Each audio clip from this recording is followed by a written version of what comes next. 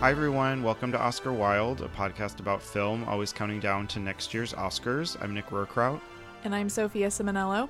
And welcome to October. We have in a way that we would call horror, a special episode. We'll be talking about Whatever Happened to Baby Jane. It's also its 60th anniversary. So we love both of these actresses, and if you're familiar with Ryan Murphy's show, it's something all right. Yeah, we'll talk about the truth of it, what actually happened, how things were on set. There's a lot to discuss, and I know you really love them. And then we can maybe get into if we're on like certain teams or not here. Oh my God. We've talked about Bette Davis before, most recently in our episode on All About Eve, where she just, for me, steals the show. She gives an incredible performance as Margot Channing and is just one of the most iconic actresses of all time, specifically of classic Hollywood, though. She is such a personality, and she gives every role that she takes everything that she has. And Whatever Happened to Baby Jane, her performance here is no exception. She really goes above and beyond. And we haven't talked about Joan Crawford before.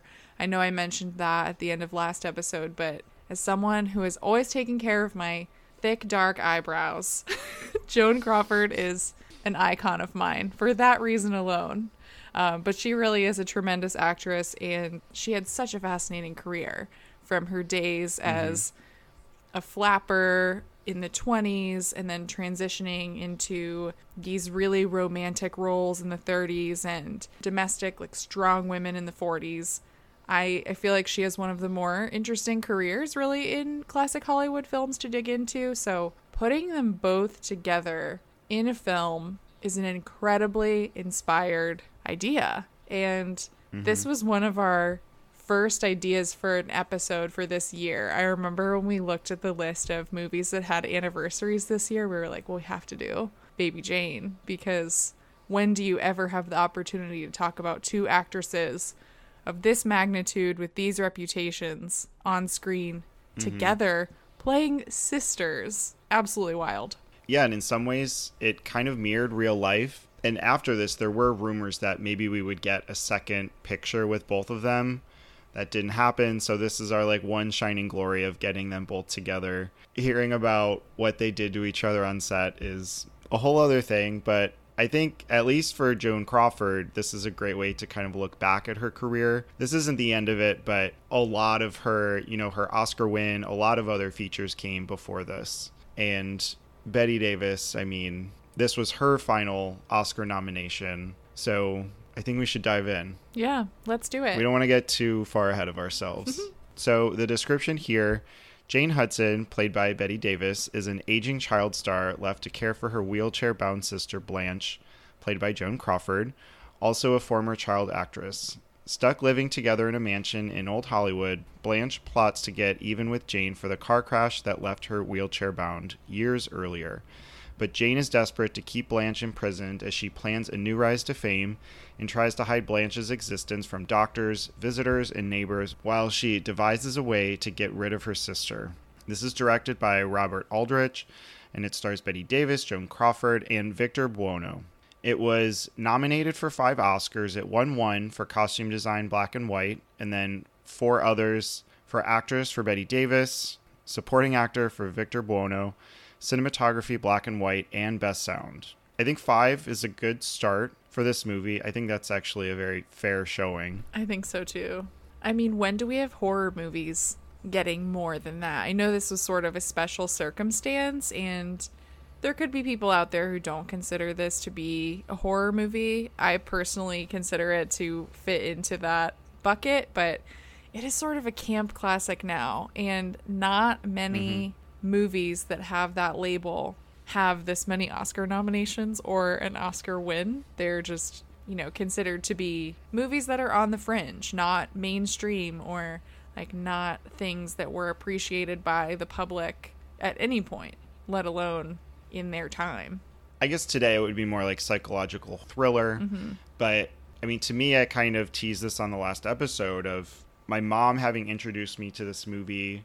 Not very young, but I was probably too young for something like this. And to me, that was horror. Like, this was scary when I think back to it. And also, like, I didn't know who these stars were at the time, but it was a captivating story. So I ended up rewatching it a few years ago, and I still really loved it. It has such an appeal, and really being like a show between these two actresses the entire time. There are supporting characters that come in and out, but it's mainly them two locked in this house just fighting. And sometimes that can be overbearing, but I think it's great here, them playing off of each other in their mid-50s as these actresses who have had full careers. And the idea behind the movie was, you know, hoping that they could revitalize those careers, which did work to some degree. But I think both of them do great work here. Even though only one of them was nominated, I really like both of them. Yeah, it's strange because I don't have like a clear memory of sitting down and watching this movie for the first time, but I remember knowing what Bette Davis looked like in this movie from a very young age. I had actually seen Hush Hush, Sweet Charlotte, which is another Robert Aldrich psychological thriller that came out 2 years after this one. Also stars Bette Davis, Olivia de Havilland, and Joseph Cotton. I really liked this one when I was little, even though I was really scared of it. And because because my mom and my grandma were so into classic Hollywood and TCM, I had seen Joan Crawford and Bette Davis in other things before, but seeing Bette Davis's face specifically and that makeup was terrifying. I don't even think I realized that it was the same person when I was a little kid. And if I did, it didn't matter that it was Bette Davis to me. I was like, this person is scary. I do not want to watch this. But when I visited it later, you know, I think there are some things in the movie that are a little bit silly, but I've come to, I think, appreciate them. And specifically, I started to touch on this a little bit when we started the episode, but it's just so rare, I think, back then to have a movie where two of the biggest stars that were also women shared the screen. Because a lot of films in classic Hollywood, it's a man and a woman. Those are your co-leads. So if you're a classic Hollywood fan, there aren't that many opportunities to see some of your favorites playing off of each other. And here, Joan Crawford and Bette Davis have completely different styles. They're two of the biggest stars, but they sort of rose in the ranks in very different ways at different studios, and audiences and studios had very different demands of them at the time. And we can get into that when we talk about like the background of the movie and the feud itself and the validity or lack thereof to that. But what both actresses do that's very smart in this movie and outside of this film is that they are very, very aware of the public's perception of who they are as women, as actresses, and they were savvy that way for their entire careers. Like they used that and they made choices and they took chances and understood where people wanted to see them. And that's how they got so many opportunities, because they were such smart businesswomen and such smart actresses within the studio system. They were able to navigate that, where I think a lot of other actresses who maybe were free agents or who didn't really care about what the public thought of them or didn't grasp onto that weren't able to get the roles or have the long-lasting careers that Bette and Joan did. Little things you're mentioning here and there.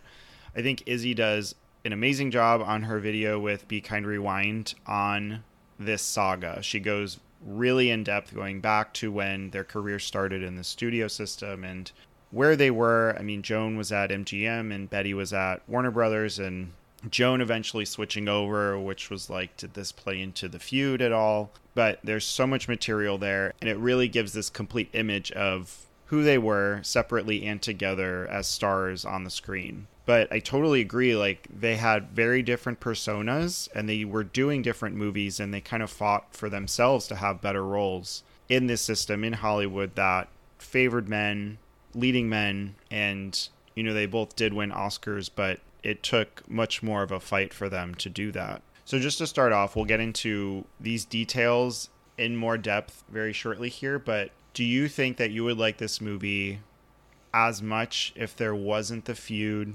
between them? If these were two actresses that were maybe like more friendly, but there was like no background to their history together?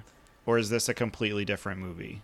Ooh, I think I want to say it's a completely different movie. The feud does add a very important meta quality to the movie, where I love seeing these women in heightened versions of the roles that people thought they always took.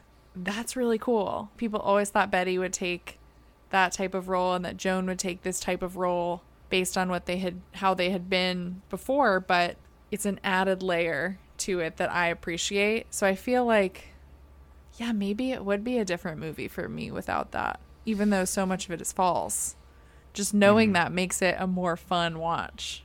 That these two women who hate each other secretly, or not so secretly, have to play sisters who also want to kill each other. Yeah, I think that's fair. I didn't know about all of the drama, or like specifically what had happened between them and what was or was not true for a long time. I mean, I had seen the movie before I knew about it, at least initially. And it is fun to see them together in different shots and wonder, like, how are they doing this? Like, to be that good of actresses, to be faking this entirely in order to make a movie is pretty incredible. But I think it's still a good movie without it also. Yeah. The feud itself makes the movie even campier and like even more of this cult hit, because I think it's always fun to think about actors and like their lives outside of a film and how that could affect what's happening on screen in front of you. But no, I mean, these are two consummate professionals. They showed up to work every day, and as far as like most accounts go, I read some reviews and things from the time with my little New York Times archive subscription that I have, that the set seemed to run just fine. There wasn't a lot of drama like you hear about with some sets now. Yeah, I saw Anna Lee, who plays Mrs. Bates, the neighbor, comment that like set was fine. There wasn't a ton of unnecessary drama. Things went according to plan. So it just makes you question, like, were these things real? Did the actresses play into the feud with the media in order to increase press for this movie? Like, was that a part of it? There are a few different angles to think about it, and whether it's true or not, I think it's still fun to discuss and think about. People love drama. And we'll talk about like the legacy of the movie and some of the takes on it and ways that it stayed relevant.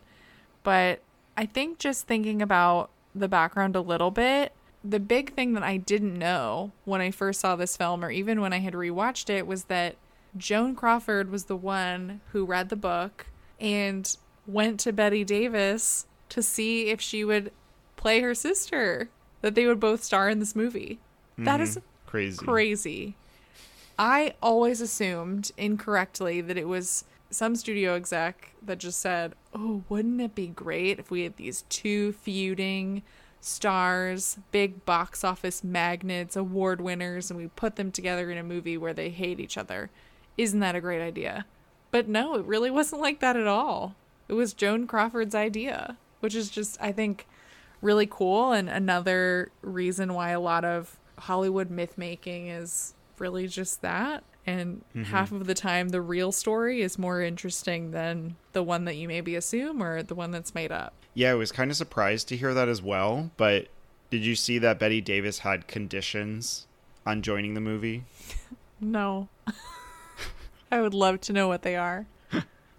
I want to hear I wonder if there's proof or somebody knows about like the exchange between them two, because I feel like that would be very fun. But Betty said she would join if she played Jane, the title role. Classic. And also that Aldrich needed to assure her that he wasn't sleeping with Joan.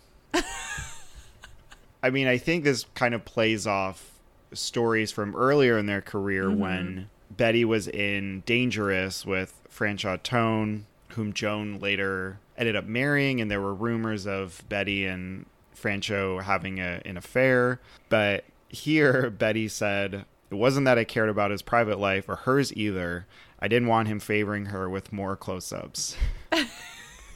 So again, I think the reasoning is spot on. It's so good. I mean, too, and like Joan in the studio system, she was always considered this beauty, and Betty was not. And that's another layer to it that I think people like to talk about and like to add to things, because of course, like, we have to bring they always have to bring a woman's looks into it. But that, yeah, the thing with the romances too, I mean, that was so big back then. But the fact that Betty just said that just to ensure that Joan wouldn't get more close-ups is incredible. Do you think that the movie would have worked if they would have switched roles? If Joan was Jane and Betty was Blanche? I think it fits so well as it is. You know, when you're watching, I kind of am imagining this, but it, like, seeing Betty overacting and being this child, and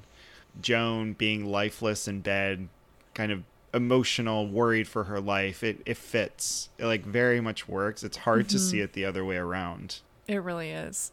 Let's get into the movie a little bit. The movie opens with this stretch of Jane and Blanche as children and sort of tracks their career. Jane is this really spoiled vaudeville child actress, which I love that Bette Davis does her own makeup in this movie and that she cakes it on in that vaudeville style. It's one of my favorite things about this movie. But yeah, what do you think of this opening stretch where we see Jane's success, and then we see Blanche and how these two sisters are very different, and then eventually Blanche is the one who becomes the Hollywood actress. It's no longer Jane, you know, even though she's such a successful child actress and she has like dolls modeled after her, which, quick tangent, the dolls in this movie are really what I remember as what scared me. The dolls and the rat. But the dolls first and foremost. And then we figure out how Blanche becomes paralyzed. She's in a car accident and Jane is the one who's blamed for it. That's our opening stretch. Just seeing them as these two different actresses and their careers flipping. And this accident that gets us to where we are for the bulk of the movie. I do like this opening. I think starting here and then fast forwarding to when their roles have switched really adds depth to their relationship and the movie in general. It also sets up this song, I've Written a Letter to Daddy, which plays on your head in a loop the entire time. And I think the score does a really good job of bringing this back in really eerie ways throughout the movie. But seeing her, one, sing this on stage, and then backstage once they're leaving, her having this fit because she wants ice cream and she's the one making money for Daddy, and this really perverse role, I guess, if that's her image of Daddy. And then seeing later on how she still memorializes him in her mind as this like superior being and having really shaped her life. It's really tormented. But yeah, that doll with the title card and like the broken face, it's a great metaphor for who Jane Hudson is. And I love that. It also, at the time of the car crash of the scene, that's our title sequence. And I think with such a long intro, at least for a horror movie or a thriller that usually don't have long run times, you know, this is 2 hours and 12 minutes. It's probably one of the longer horror films we've talked about, especially one given to two actresses. But I think it plays really well. I'm glad it's long. It allows these women to have deeper histories and characters that they can actually play off of and develop over this movie. Even though there are only 2 time periods for them, I think it works really well. Yeah, I used to not be as into it and think it was a little too long and sort of dragged for an opening. But I think it is sort of essential to show how far they've fallen and how resentment was built up between the two of them. I also think it's a really strong commentary on the studio system and contracts and just how all of that works and how sticky that was at the time, because it's just not the way that things are today, but it very much was how it was for Joan Crawford and Bette Davis back then, being an MGM and Warner Brothers, and also what happens when one particular style of acting falls out in favor of another. That was something that both of them like successfully conquered when films transitioned into talkies. But yeah, I think it does a good job of setting up good historical context for where we are, and also just being really creepy and very unsettling. It's like, oh my God, all these things have already happened to these girls. Where are they now? I guess in a way it's kind of surprising they stayed together as sisters. Yeah. Like, they kind of lived off of each other in different ways throughout their life, and this eventually comes into play with the house, and you know, who bought the house, who it's daddy's house. But if you resented a sibling, I mean, siblings don't live together anyway, but you definitely wouldn't live together. It's kind of interesting, just the fact that they are. It's so funny, like, as someone who does, do live with my sister. I promise we do not have a Jane and Blanche setup going on here. But I think what's scary, right? So they live in this big house. I love these movies that are set in Hollywood, in whether it's like Sunset Boulevard and everything is just decaying around you and it's a product of another time. This feels similar to that, I think. Aldrich does a good job of establishing the limitations of this house to our characters and giving us the layout, you know, seeing those stairs and realizing like, oh, if you're wheelchair bound, like it's going to be a journey getting out of this house. Like this is not ADA compliant. Like this is an old mansion. And the reason they have this house is because of Blanche's money from when she was a star. And I think the whole thing about like, why would they stay together, especially if Jane hates Blanche and Blanche is terrified of Jane because she's horrible to her. I mean, just absolutely terrifying, is that Jane likes to torture her. And Blanche, she has to be reliant on another person. So it makes it very sad. And yeah, I think Jane just wants to keep her there and wants to torture her. So for Jane, this is great. She is able to harbor all of this resentment for her sister and to take it out on her, finally, in absolutely draconian ways. Everything that she does to her, it's like from one thing to the next, just gets worse and worse. But yeah, I think she likes trapping her there, and Blanche doesn't really have a choice because it's her house, too. It's like she owns the house, and Jane is just there to hurt her.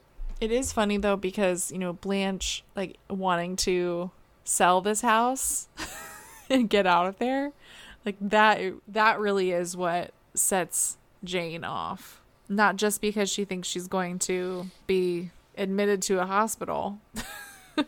Yeah, I mean, if they're selling the house for money, where are they going to go? What's Blanche going to do? Well, hopefully Blanche will find someone to take care of her and live her life as best she can. And Jane is going right to the psych ward. I mean, I guess the plan could have been for Elvira to take care of her.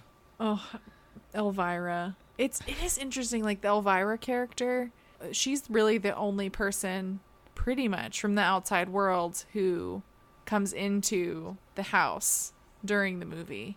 So she's seen a lot. And I think from the outside world too, it's like if you thought, okay, these two sisters are living together in this house, like, oh, isn't it nice that one sister is taking care of the other? That's probably what most people in the outside world, if they knew about this, would think. But Elvira is the one who suspects that Jane is up to something and that she's evil and mistreating Blanche. But she's really the only one who knows that, especially because Jane takes the phone away from Blanche. So, like, she can't really do anything. She can't communicate with the outside world. It's dark. She rips the buzzer away, but at the same time, Blanche feels helpless. Like, she goes to the window and tries to get Mrs. Bates' attention, but she can't scream. Like, that's a little bit infuriating. I like the shots of that. Like, she's holding on to those grates as if it was a prison cell and she can't get out. But, I mean, at least scream for help. I know. And she throws the paper, like, 3 feet into the driveway. Yeah, I do have a lot of questions about this movie that I feel like I really need to suspend my disbelief for. The paper into the driveway always makes me laugh. I know that it shouldn't, but it's just like so just it's like you can hear her just tossing it into the driveway. The other is when, I think since this movie is 60 years old, we can spoil. So after Elvira is fired, she goes back to the house and tries to get into Blanche's room. It's this very tense scene. Jane interrupts this and kills Elvira. And my whole thing is, what does Jane do with Elvira's body? Like, she just seems like such this like tiny little ghost doll of a woman. Where does this body go? Well, I think it's the first part of this is how does she get her down the stairs into a wheelchair and out of the house? Yeah. That's, the first part that's far-fetched. But we do get clues about this later on because I was confused about this at first and I realized it was Elvira, not Blanche, who she was putting into the car. But this is when Mrs. Bates comes over and sees the car and the lights are on. And I don't know where she puts her, but in the very end, when they're at the beach, you see the newspaper headline of "Woman Found." And that's when the radio is going, saying they're looking for these sisters. They think she's been abducted, blah, blah, blah. So I think as the story finishes, we get a lot in that final act on the beach, and there's a big twist. But I think it plays out much better than I was expecting it to before we get to this point. The practicality of it, I don't know so much. But yeah, I don't really care. It's just one of those things that's funny to me. I always wonder. Right. Like, I just always wonder what she did. Like, where she put her. But the better question, is how she got her out of that house. It's so funny. And Mrs. Bates is not having it. I mean, even just the name, I think it's funny because, the stairs in the house really remind me of Psycho. And we're going to talk about Bates. I think that's a nice nod if that's actually what it is. I mean, this did come out 2 years later. I haven't read the book, though. So I don't know if the names are the same or even if Hitchcock got the name there. But okay. You also mentioned the buzzer earlier. I think that the sound design in this movie is fascinating and it's really good because some of those sounds are so irritating and grating. Like that buzzer. It's just like, maybe do it 3 less times. Like, just... Well, the way I wonder how this all plays. So when they press any buzzer in the movie, you don't hear a sound. But they hear it in the other room. Yeah. Also, Blanche is seen multiple times listening in on conversations downstairs from her room. So you can hear it. So, transitive property, she must have heard how annoying her buzzers sounded. So it was a choice. It's her way to torture her. Yeah. Betty and Jane. I love it. I also like there's another little critique when they're in the Bates house. They're watching TV. It's like the daughter and then the mother comes in and the mother starts talking or whatnot. And because this was, kind of the advent of television and they go, "Oh, I can't hear the TV. Turn it up." And these things that were just starting, I think they're interesting critiques and comments of this. There's another one that Jane makes in the house about music. Once Edwin is there, Jane goes, "Oh, music is changing so much these days." And like, if only they knew where we were now with technology and different genres and whatnot. I think it's just funny to look back at that. I wonder if audiences, when they watched this movie back in 1962, if they were annoyed by how long it takes to actually see Joan Crawford and Bette Davis, because it takes almost 20 minutes to see them. Because I think the first shot of Joan Crawford is brilliant. She's watching Blanche, like she's watching herself in one of her old films. And I love that. And there's some really interesting subtext there, like about her character and about Joan's career herself. But I wonder if audiences were bothered by that and just how long it took them. If they wanted to they were like, where are they? This is taking too long. And I guess kind of a continuation of that, I think it's an interesting way to shoot this movie. I mean, Haller was nominated, which in terms of technical categories for a movie like this, I think is phenomenal. And there's some really cool shots in the film that really trap them in these spaces. There's another one where it's a shot under a table framing Blanche in a tighter frame, and she's spinning in her wheelchair, not sure where to go. And I love what he is doing here with the camera. And like, you're stuck in this house, but you're keeping it fresh the entire time. We're not getting the same shots over and over.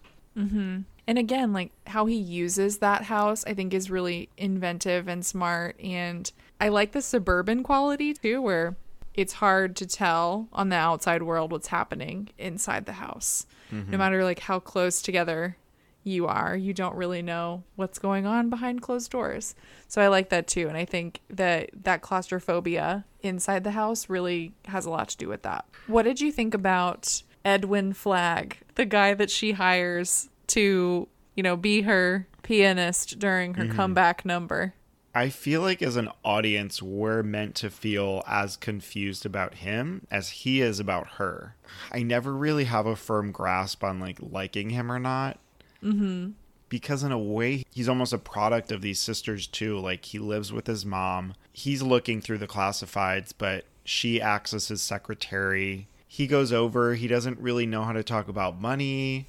And then he's drunk and they take him to that house. In the end, it's a really confusing character.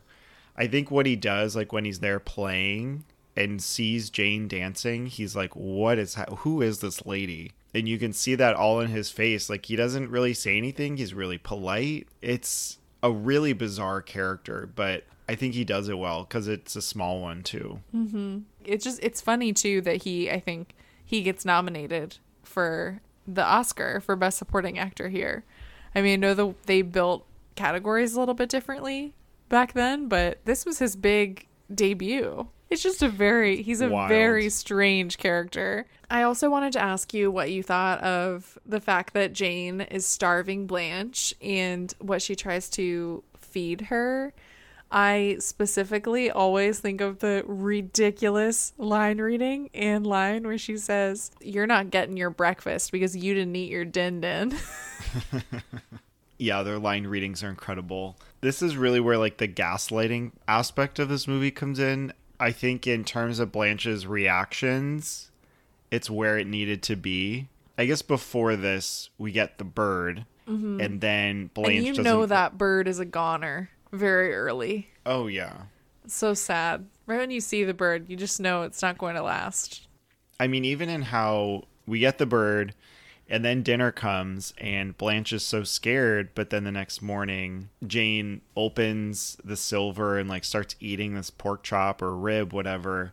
She says, "Dinner's fine. You're just a neurotic, Blanche. You'll have to wait for lunch now."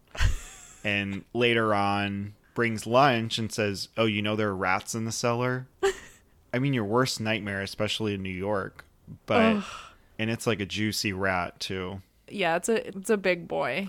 It's like the one I saw in the subway the other day. Like, it's just, you see them all the time and it never gets any easier. So to see this big one just like dead on the plate. Ooh. It's so gross. And I always think of Betty's face when she's carrying that tray in. She looks so maniacal. Just And insane proud. and so happy with herself. Waiting around the corner and then running to her room. It's like such a childish act too. Yeah, everything about her, she plays it so well. I mean, I think that's why this movie and many others in this like psycho biddy genre, which I don't know if listeners are familiar with that term. This really is one of the first movies in that genre to really make it a thing. Recently, one I can think of that was pretty good was Greta. It definitely like went in that campy realm with Isabelle Huppert taunting Chloe Grace Moretz. So I feel like that's sort of a modern day example of this. But yeah, anytime like an aging actress is playing a mentally unstable person taunting another in a movie, you can call it a psycho biddy horror film. I mean, the fact that all of these terms basically came from this movie, the other being the Grande Dame Guignol. But you have movies that literally copy the title, like Whatever Happened to Aunt Alice, What's the Matter with Helen, Whoever Slew Auntie Roo. It's so fascinating, but it really did start with this movie. And there's a whole book about it called Grande Dame Guignol Cinema by Peter Shelley, who termed this phrase.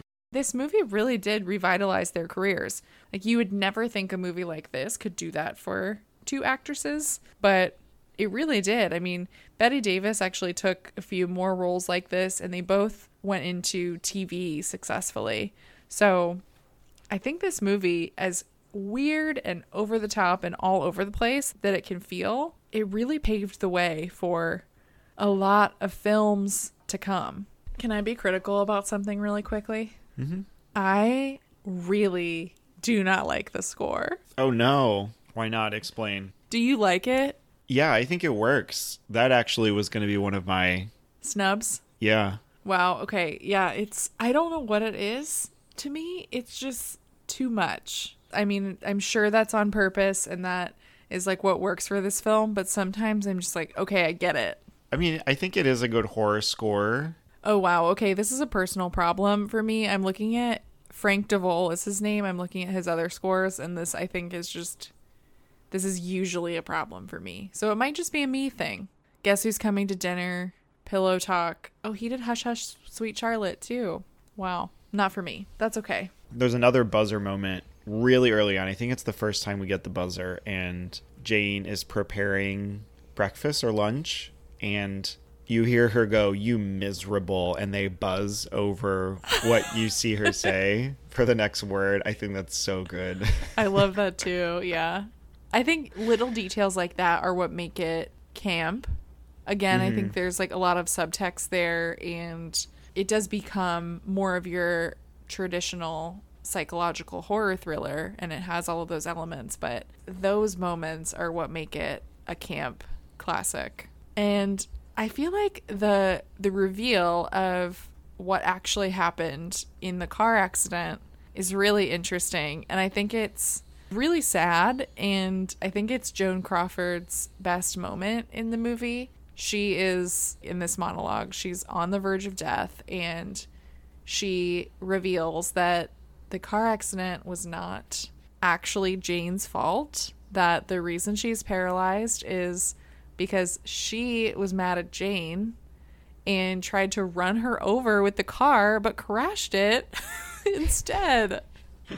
So she's paralyzed by no one's fault but her own. And she let Jane think for all of these years that she was the one responsible for the accident, which is dark.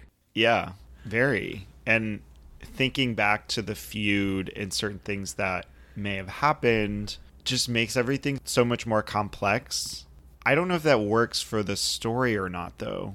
How do you feel about it? Because honestly, initially, when they're in the car, and I really don't know how, because it's just their legs and feet, but I kind of thought they were flipped. I thought that Blanche was in the car. So that had me confused the whole movie. But at the end, I don't know. I mean, I think Jane's response, you know, she's really sad. At this point, at the beach scene, she's fully reverted to this repressed child state of mind. And she responds in this really sad way. Oh, you mean we could have been friends all this time? And I think it's a chilling dynamic between them in a great moment. But I don't know how it plays or if that makes it like realistic in terms of Blanche having hidden this for all that time and allowed, I guess that's her penance, like for the way Jane treated her all these years. Yeah, I just suspend my disbelief with most of the things in this movie. Again, we're going back there with the story. But I think it is a good narrative device here and a good way to end the movie. So I do think it's more in service of the ending that you do get this like climactic moment where she reveals the truth finally. And I do think that happens a lot in stories where characters don't reveal the truth until the very end, like until they're on their deathbed, then they can finally say it. But yeah, I don't know. I guess maybe she was afraid of how Jane would react if she told her that earlier. But I like how it plays here. I mean, the line, though, is sort of ridiculous because I feel like she would have actually been mad at her. She wouldn't be right. We should be friends, or we could have been friends. I think she would be like, you made me carry this guilt my whole life, and would have just left her. Yeah, that's what I have a problem with. So yeah, I feel like the line itself is trying too hard to, and this could be me reading into it as well, like comment on like feuds between women or misunderstandings and how you just need to like tell the truth earlier on and then you can just get along. But I don't know how well that works in the film. I do love Betty and Joan, though, both at the end. I think they're delivering some quality acting for sure. Yeah, Betty is a completely different person as Jane. The ending as she's dancing in this crowd of people who are totally mocking her is so chilling. But I think it was the perfect role for her to get a nomination for. Because that was the drama, you know, Joan wasn't nominated, but Betty was. We can talk about the ceremony in a second. But I think the character of Jane was more likely to get nominated. It was bigger. She's in and out of really different characters of her mind. And that allows her to do different things that I think voters and people could latch onto. It's a showier role. That's it. For sure. Like, this is, when you watch this movie, I think you completely understand why Betty Davis is the one who got the Best Actress nomination, because it's what the Academy goes for. It's an actress who has been celebrated before, who is de-glamming. She's uglifying herself, putting on her own vaudeville makeup, and she is going for it in every single scene.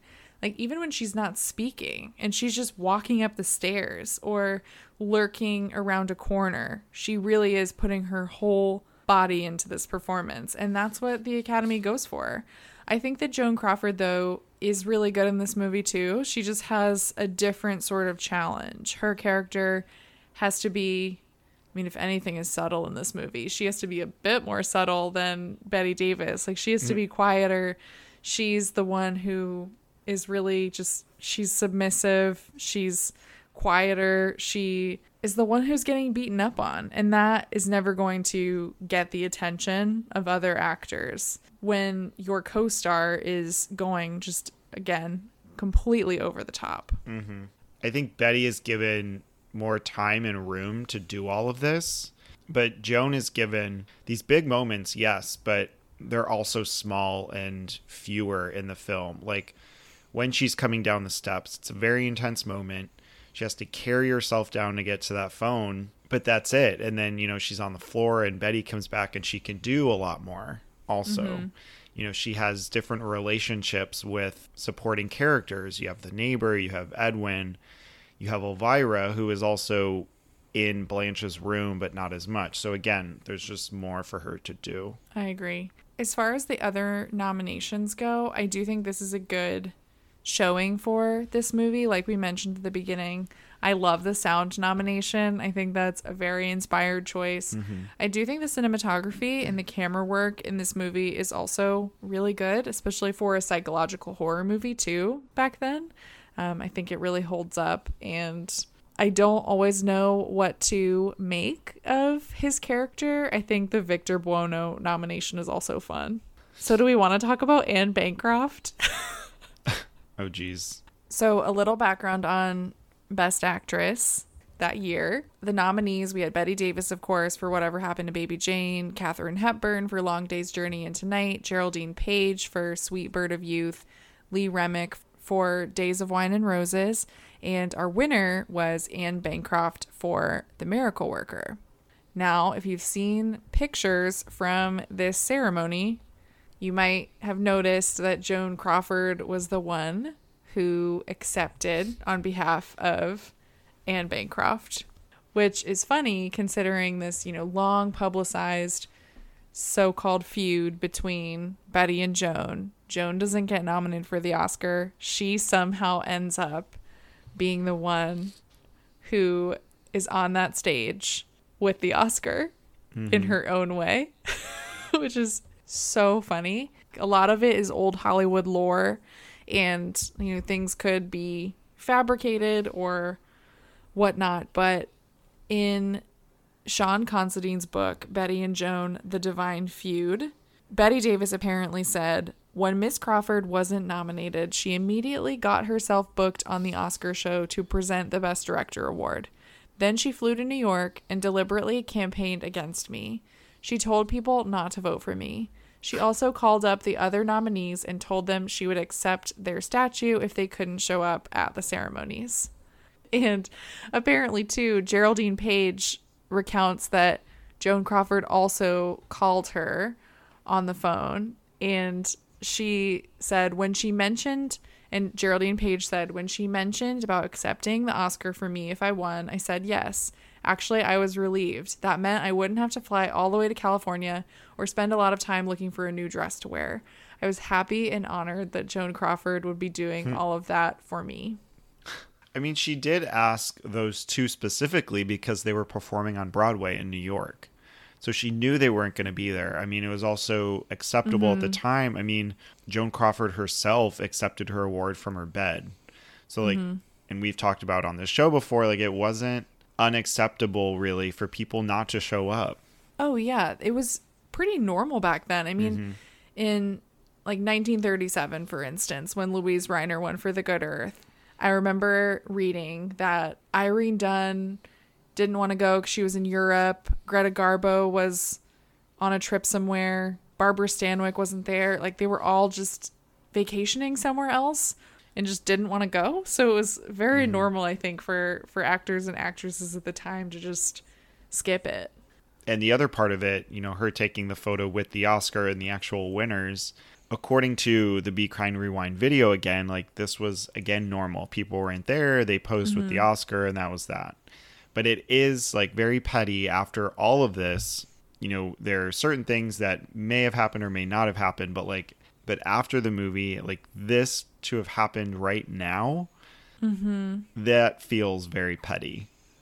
It does, in her own way too, especially because Betty was always a bit more open about the feud, and even not if about the feud, she was more open about like how she felt about things, whether it was like other rivals that she had or studio politics. I mean, a more interesting thing to look into for listeners, if you're interested, is like Betty Davis's fight with Warner Brothers over her contract and how she eventually left Warner Brothers and they got her back. I feel like that's a perfect encapsulation of who Betty Davis was as a star at the time and her power. But yeah, she was always, I think, a bit more open. And one thing I think about Joan Crawford that was hard for Betty Davis was that she was very concerned with her image. She always had been.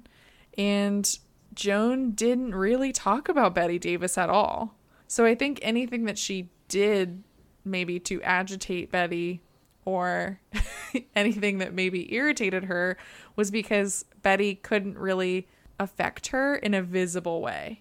So I think it really would be like Joan Crawford to have a beautiful gown on, even though she wasn't nominated, and to get to hold that Oscar without really saying anything to Betty Davis at all. Like that really, I think, would be her way to win if we want to buy into the feud at all. Right. And there are videos from interviews of Betty, you know, talking about this, and especially after the campaign and the Oscars, saying that she was like really close to winning. And I wonder how close, if it was actually a couple votes, you know, as she says, or if... She says that every single time, though. Like, she has said this many times that she's been close to winning, but we never see the votes, so we never know. I mean, do you remember like the Of Human Bondage year where she was the write-in vote and she was like, thought she should have won and thought she was close?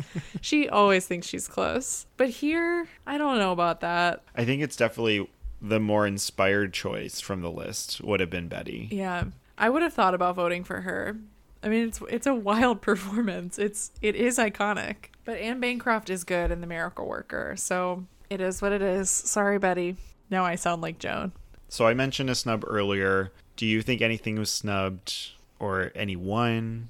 Yeah, I would give Joan Crawford a nomination. Let's nominate both of them. Make it more fun. Why not? Are they both in lead also? Yes. Okay. Can you imagine the conniption that one of them would Right. have if they were supporting?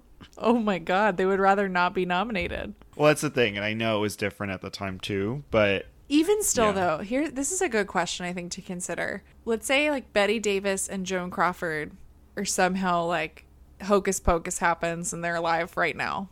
Like, as they are then, they just are plopped down into our world. And they star in a movie where it's a co-lead situation, but a studio approaches one of them and says, like, hey, you could win an Oscar if we Right. category frauded you in supporting. I don't know if either one of them would take the deal. I think they would have a little too much pride and would still just want to be lead. I agree. I couldn't see it happening then or now.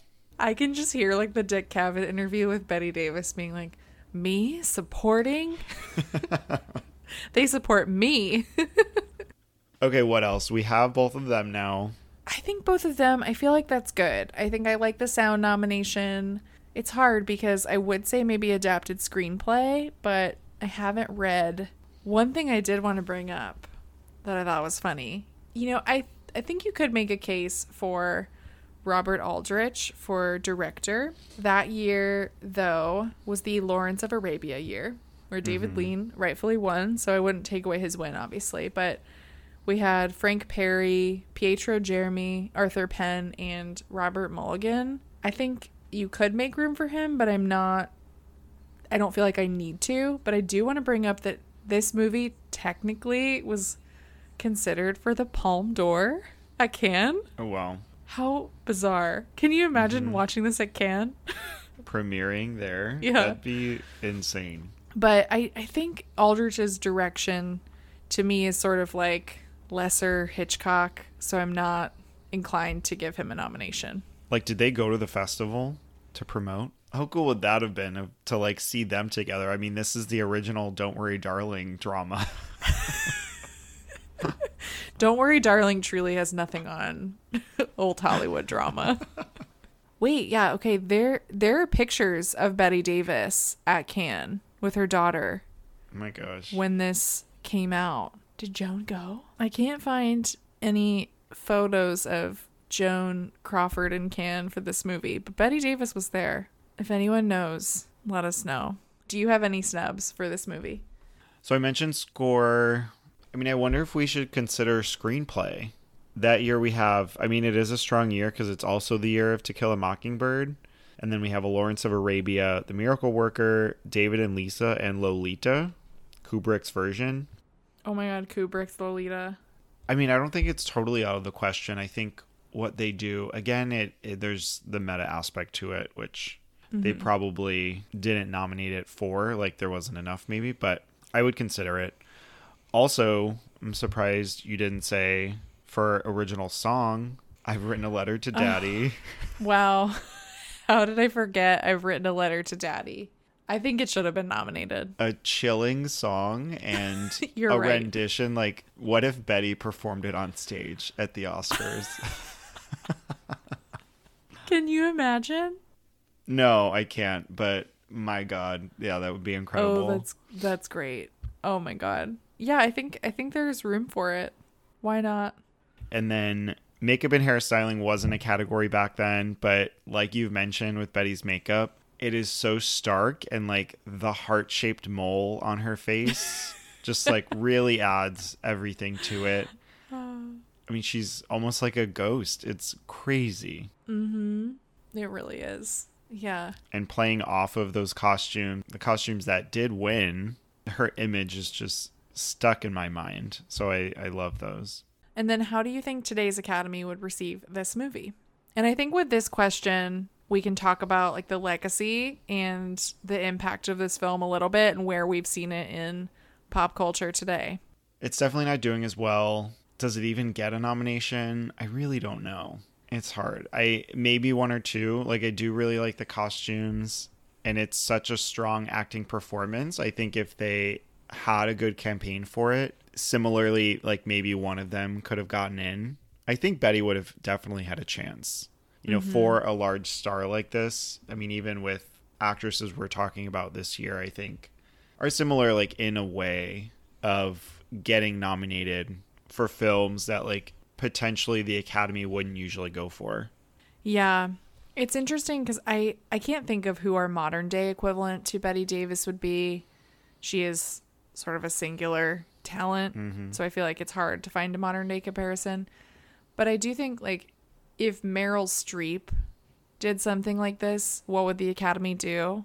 And I feel like when she was Betty Davis's age, she was getting nominated fairly frequently. So I feel like I would say yes, like the lead actor could still get nominated for something like this if it was a big deal that it was happening.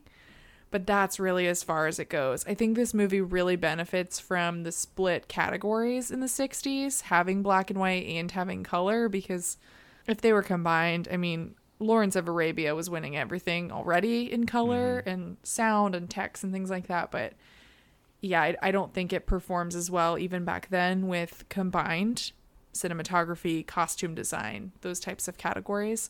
So yeah, I feel like the Academy today takes themselves very seriously, even though they make decisions that are very laughable at times. So it's very interesting, like the role this film has had and taken in current pop culture. We, of course, like you mentioned, Feud, the Ryan Murphy miniseries, briefly. Did you ever watch that? No, I didn't. I attempted it, and it was just so wrong that I couldn't go on.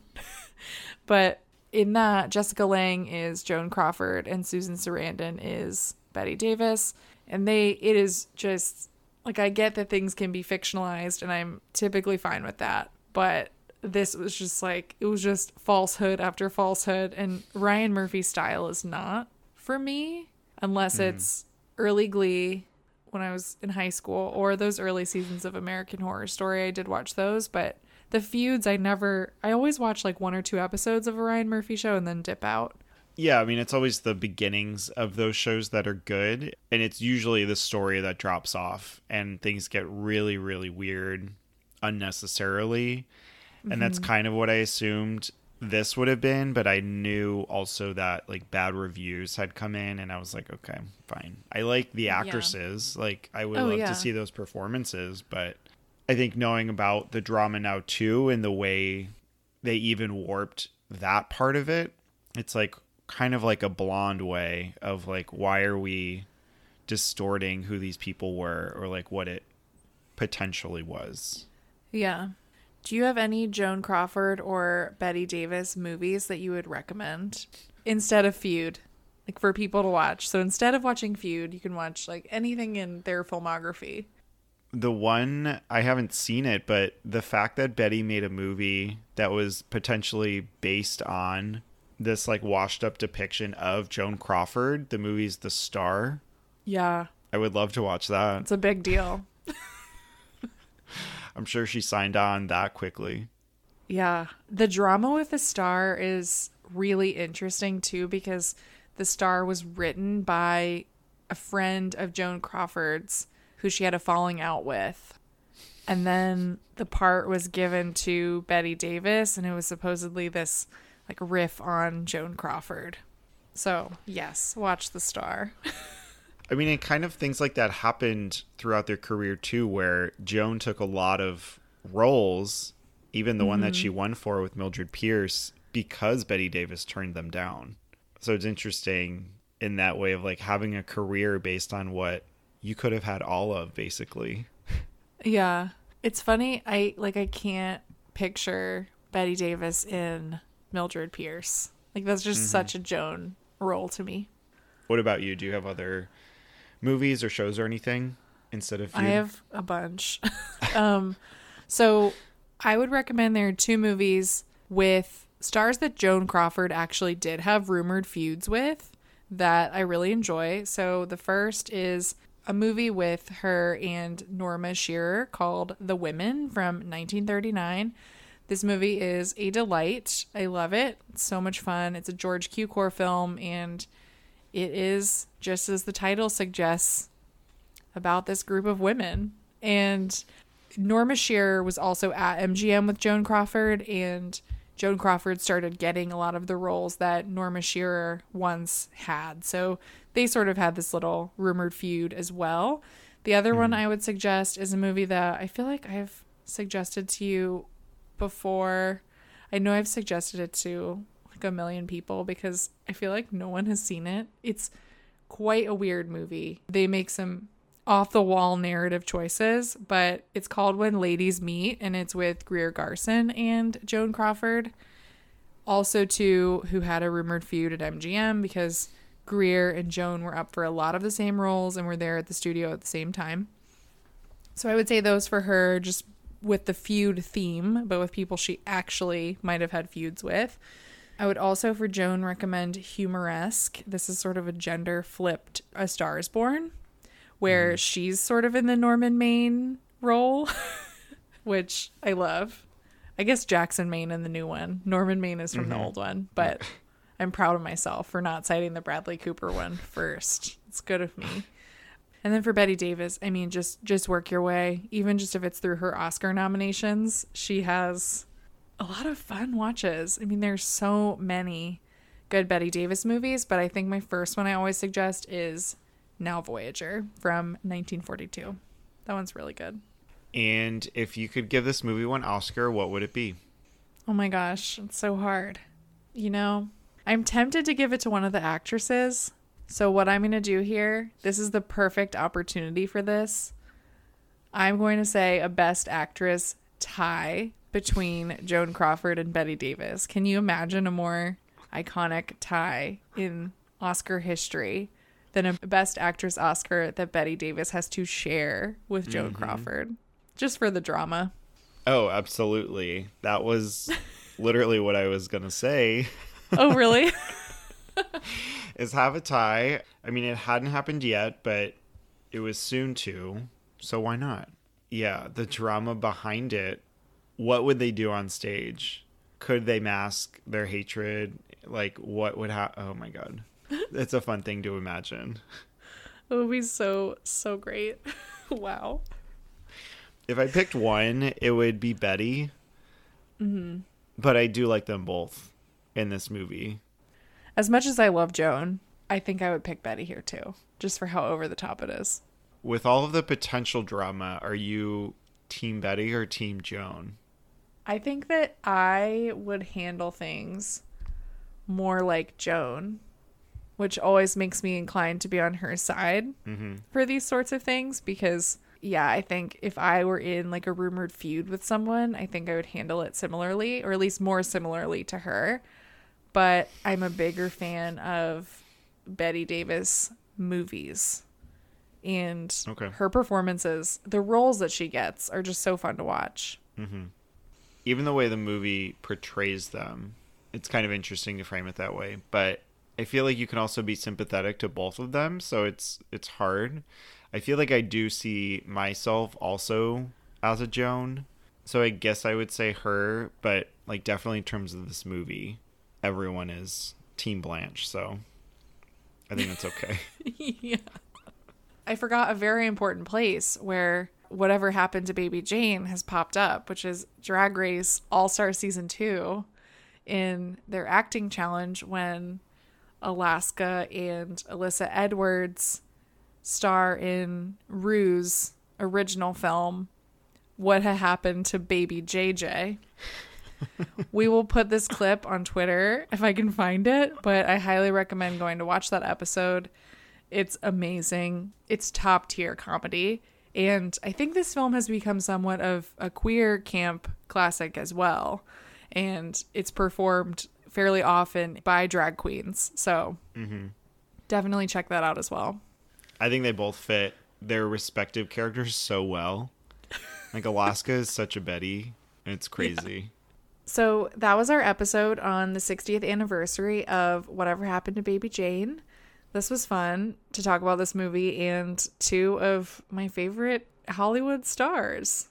I know you're like very much more into old Hollywood, but this is, I think, a perfect gateway into that world. Like you get to learn about some of the drama behind it, but also as a 1962 film, I think it does a really good job of melding these two worlds, of like bringing it into reality. So I'm excited. I'm sure we'll cover more of their films on the pod. I don't know how soon, but I hope so. I hope this year, next year, we can. Can we do this a little bit longer?